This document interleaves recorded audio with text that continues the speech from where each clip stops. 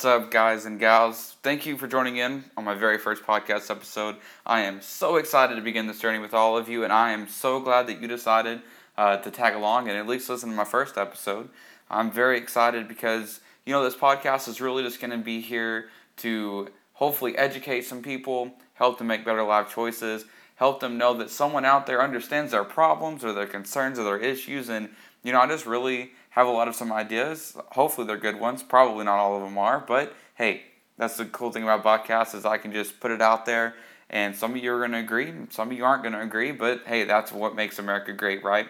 Well, first, I think that it's very important for me to at least introduce myself. I'll be your host throughout this season and these episodes. My name is Wesley Wilkerson, and I am 22 years old, currently serving in the United States Army to protect this great country, this country that's allowing me to record this podcast for you right now. And hopefully as you listen in, that you are able to take something away from this. And maybe you enjoy it, maybe you agree with it, maybe you don't agree with it, but hopefully you just enjoy listening in, and I, again, welcome you to my first episode. While we are on the topic of sharing thoughts and ideas, why not start off with discussing what our country loves to talk about the most? Our freedom to talk about our opinions. The example everyone knows about is Kaepernick, right? And his Rosa Parks move of, I'm going to sit down and not stand up during the anthem. Well, my thoughts on that? Great. Good for him. I'm so glad he at least knows one of his basic rights as a United States citizen, and he chose to do that. Granted, it was on a national stage, and, it just proved that NFL players actually think for themselves, and they're not just puppets on a field. This move itself has done something that I thought wasn't going to happen again, but it relit the flame of the Black Lives Matter group and the oppression group in America that, honestly, for the past couple of weeks has been dying out slowly. But now you're starting to see, since this sitting down during the national anthem movement, a lot of other stars are actually doing the same thing. U.S. soccer star Megan decided that she was going to take a knee during the national anthem on Sunday, which was before the Seattle Reigns match against the Chicago Red Stars. She's not just the only star that's doing this, but you're starting to see a lot of national stage representatives siding with Kaepernick and saying, no, we recognize that there is problems in America. And listen, I'm the first one to tell you that America is not perfect. America has a lot to work on, and America does have a lot going on behind scenes that really the media is not bringing to light. My question that I am really imposing to you is this. Why is it so important? Why did it take this demonstration to finally anger the people of America about the issues at hand? In October 2013, according to an Indianapolis news source, a retired military veteran flies an American flag upside down in protest of the government shutdown as a demonstration of what our country is, which is in distress. In February of this year, military veteran flies U.S. flag upside down in Flint, Michigan, due to the ongoing water crisis, which is from a source in Michigan by the name of Roberto Acosta. I mean, this is still happening, and I know what you're saying. Well, now, Wesley, these two examples have nothing to do with oppression or the demonstration inside our country. Oh, yeah, you're right. That's correct. They don't. They have nothing to do with the oppression because they're not being oppressed. They're able to go to work every day and they're able to make a living. But what those examples are of is that our government is abandoning its citizens, and it's refusing to step in when it's needed the most. They are examples of what America had become, a needy society of people quick to point the finger and blame on someone else, but refuse to do anything but complain about the situation until somebody else does something about it.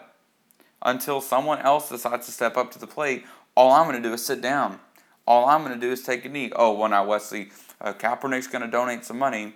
Okay, he has a $19 million contract, and the first $1 million of that, which he can make in a night, is going to go towards, a couple charities that still claim they're going to do something, but never really get anything done. How many charities is it going to take for you, as American citizens, to realize that the problem might not be the government, but the citizens need to rise up.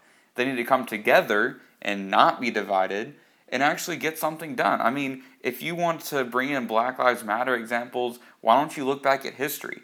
How did they get their voting rights? How did they get their rights to drink from the same water fountain as the whites? How did they get the same rights to sit next to a white man? They all came together in a peaceful manner and did everything that they could to obey the laws at hand, to where you could finally see that there was oppression. I'm not saying that people are being oppressed today, but it's not as bad as it was in the 50s, 60s, and 70s. I don't care who you are or what you believe. If you still think that oppression is as high as it was then, you probably should wake up, drink some coffee, and then look at the world for what it actually is. Now, like I said, I don't care how you feel about Kaepernick or what he's doing, but sometimes you need just to sit down or take a knee in order to regain focus on the walk ahead. I mean, maybe we do as America just need to sit back and go, you know what? There are problems in the world, but what do we need to do to fix it? I mean, I'm no way saying that Kaepernick is the present-day Rosa Parks, because that would just be ignorant to me to be like, yeah, he is definitely not able to ride a bus on his own. He's got to stand up. Dude probably drives limousines around for all I know. But, you know, what I am saying is that he recognized there's a problem, and that was his First Amendment right. That's what he chose to do. And whether you're flying the flag upside down, or you're not putting your hand across your heart for the national anthem, or you're just not respecting the national anthem, you know, that's on you. That's your consequences. Was it the right way to go about it? Probably not. Could he have done it in a more simpler, not, hey, look at me, I need attention kind of way? Absolutely. But he did it, so now we recognize there's a problem. We can now fix it. Well, that's all the time I'm really going to go in and spend on that idea. That's, beating a dead horse kind of thing. So I just want to say thanks again for listening to my very first episode. Hopefully I haven't driven you off just yet. I've got a lot of good topics coming up in the near future, but I've got a lot of people that want to listen to a first episode, and I think that Kaepernick was about time to come out, in my own opinion. Everyone's been dogging him. Everyone's been this and that. And you see cells, climbing in his jerseys. You see people burning his jerseys.